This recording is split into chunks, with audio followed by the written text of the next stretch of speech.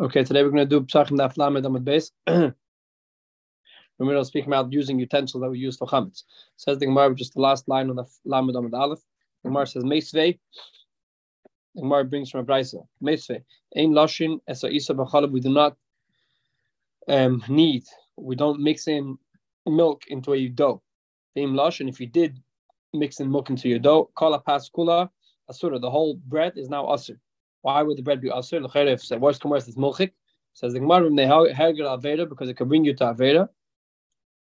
Because if you if the bread is going to be milchik, then you might come to eat it with meat, and that's going to be over on an isser of mixing milk and meat together. So Rabban made the takana that you should not make bread milchik. Another takana they made was ein tashin hatanur. We do not smear oven with alu is the tail of the fat or the fat of a cow, and you cannot smear the oven with schmaltz. And if you did smear oven, call up pasasor, and you cook bread inside, the whole bread becomes asim. Ad shiasik satana until you burn out all the fat in the oven, and then it's okay.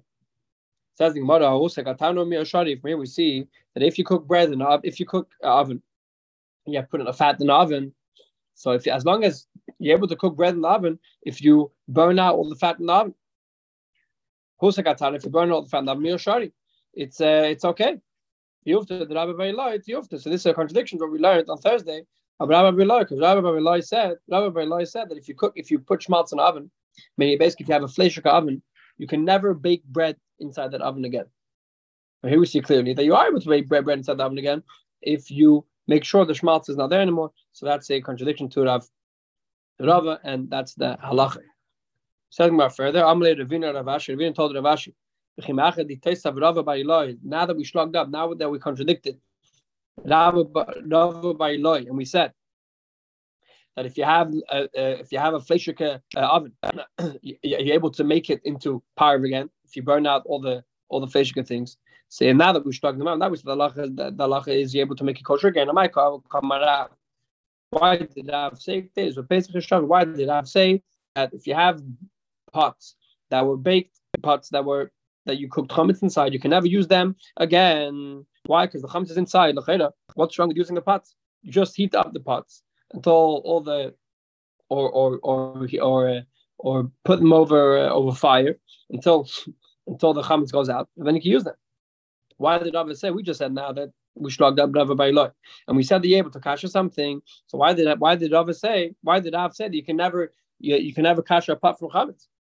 Says the Gemara, Amalei, very simple. Hasam, the Brisa. Why that which the Brisa said you're able to kasher a pot? That's speaking about the metal pot.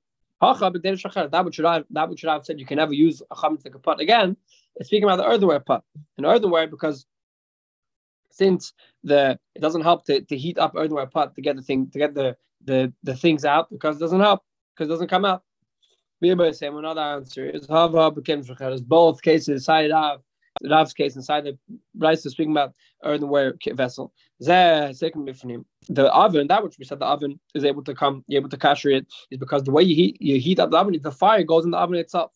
When it comes to a pot, earthenware pot, the only way to heat it up is by the outside. You can't heat up the inside. So since you're only heating up the outside, who said you're going to be able to get all the chametz out? Maybe tell me what do you mean heat up the inside? Says the Gemara. What's wrong with heating up the inside? Put a fire inside and heat up the whole pot. Says the Gemara. No, the was scared that if you're going to put fire directly in the inside of the pot's going to explode, and therefore a person doesn't put fire inside the pot. So therefore, since you can't properly heat up the whole pot, so therefore you cannot use it ever again, according to Rav, because it has chametz stuck inside the pot.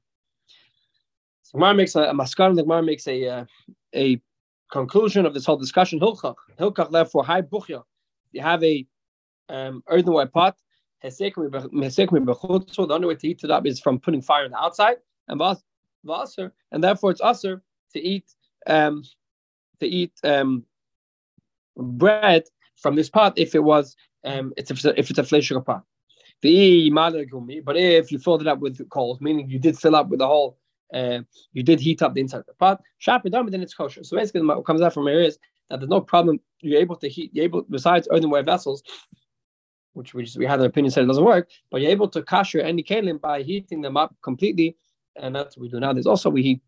One of the ways of kashering kelim is heating up, putting a fire inside the inside of the vessel, and then it becomes kosher. Okay, now we're going into speaking about pots. Now we're going to speak about knives. If you have knives that were used for chametz and you want to use them from Pesach, how do you make them kosher? Amalei, so Ravashi told them, I make new knives. I don't use knives. I don't use chametz knives in Pesach. Says the Gemara Amalei. So Ravina told him, so you could afford new knives. You're able to afford new knives. When you can't afford new knives, it's not possible to find a new knife. What are you supposed to do? What do you have to do? He told him, no, I didn't mean that I buy new knives. I meant that I take the knives and make them like they're new.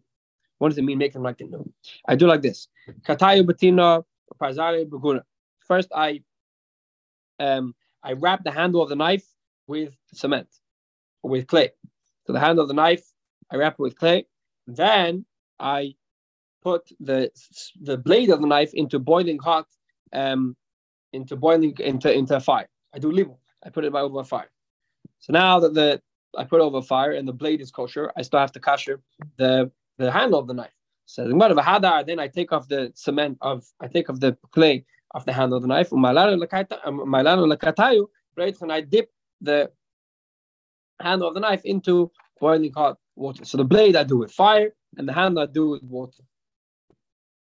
The halacha is you don't have to put the blade and the knife into fire. You could do hagala. You could kasher a knife even by putting it into water. But klirishon, as long as the water is a klirishon, meaning it's a vessel that is still on the fire, that's called the klirishon. Amar Huna said in the name of the Bishor, 8 sparu. If you have a big wooden spoon, magalim b'neitchin, how do you kasher it? You put it inside boiling hot water. Or klirishon, which the boiling hot water is in a klirishon in a vessel which is still on the fire. Why? Because he holds just like it became usher by a klirishon, just like it became usher. In other words, he holds that in order to kasher something, you have to put it in boiling hot water, which is the same degree level as it became usher. For example, you have a big spoon. The way the spoon became chametz is by putting it into a chametz bowl, which is on the fire. So in order to kasher the spoon, you're going to have to put it on the boiling hot water, which is also still on the fire. Says about further, bar minei mimreima. They asked from Reima, how many the kuna? If you have vessels, earthenware vessels which are coated by lead, a lead coated vessel. Can I use it on Pesach or not? How much does lead observe from its from liquid or from things that was cooked? So he told him like this: you look like if you have green lead, so for sure you can use it. The Vadi Asiri, because green lead, you for sure can use it. Green lead was made of a certain material that absorbs much more than other materials, and therefore there's no way of getting the chametz out. Therefore, you can't use it. Kiti Bayalach, when do you have a question? If you have black vessels or white vessels, what's it? If they have dents inside, if they have cracks inside, also it doesn't work because the cracks, the chametz goes inside the cracks, and there's no way of getting the chametz inside the cracks.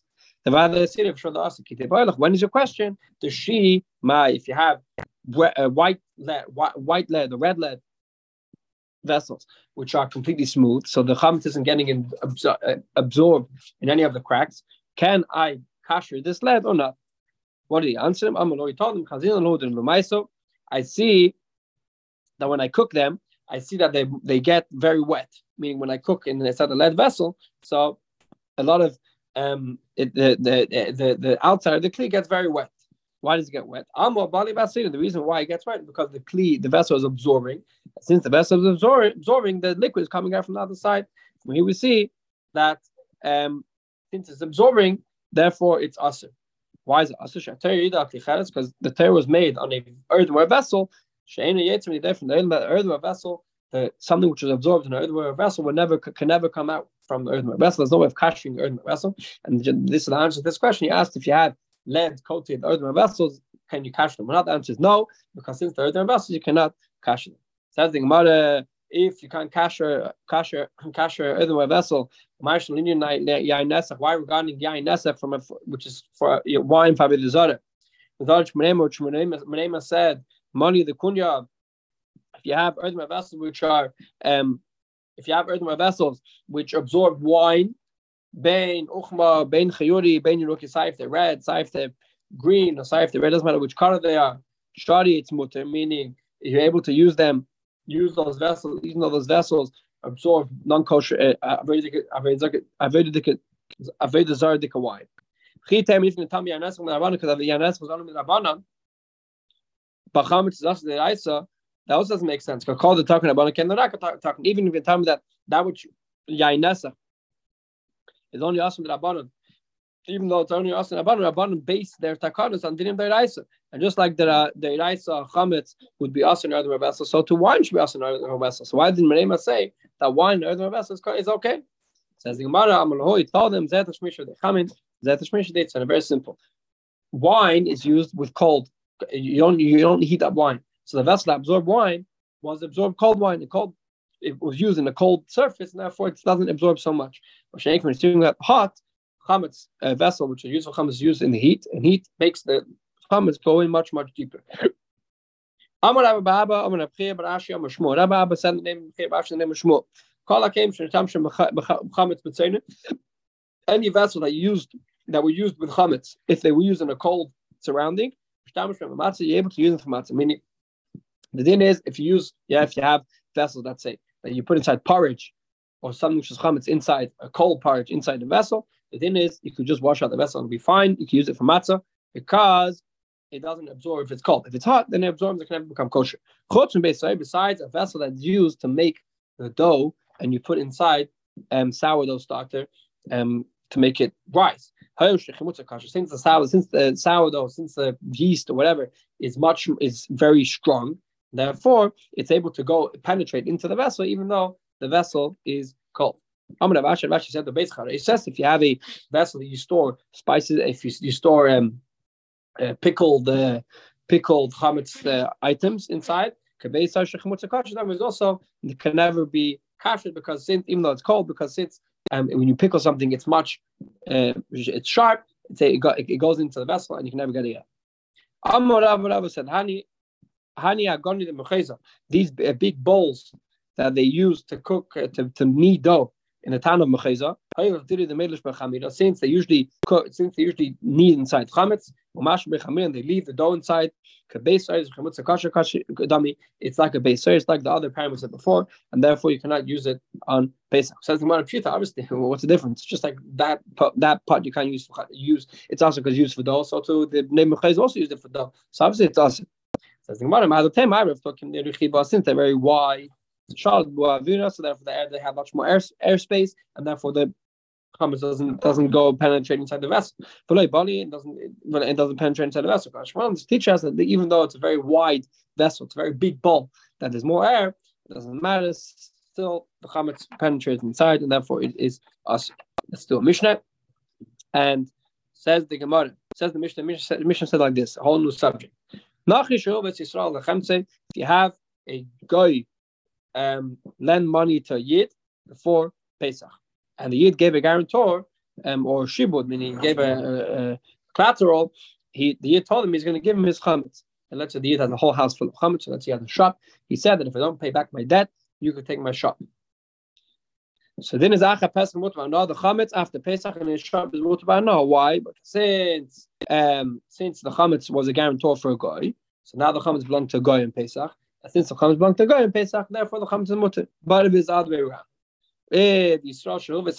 so what if a yid lend money to a guy, and the guy gave a yid his shop or his chametz as a guarantor? So the thing is Acha Pesach also no after Pesach. This thing would be asva because the chametz belong to a yid on Pesach, and therefore it's us. Okay, so I think we'll stop over here because the next thing is in Sugya. We're gonna go into a discussion of when someone has shibud, someone has a loan. When can he start and he takes property for his debt? The question is, does he take property from now, or do we say that it was as if the property always belonged to him because the property was supposed to come to him anyway? That's going to be related to our discussion regarding if a guy gives a yid chametz as a guarantor on Pesach, if it's the yid's chametz or a guy's chametz on Pesach. Okay, we'll stop over here at the bottom of the Lamed Amud Beis. Have a good night.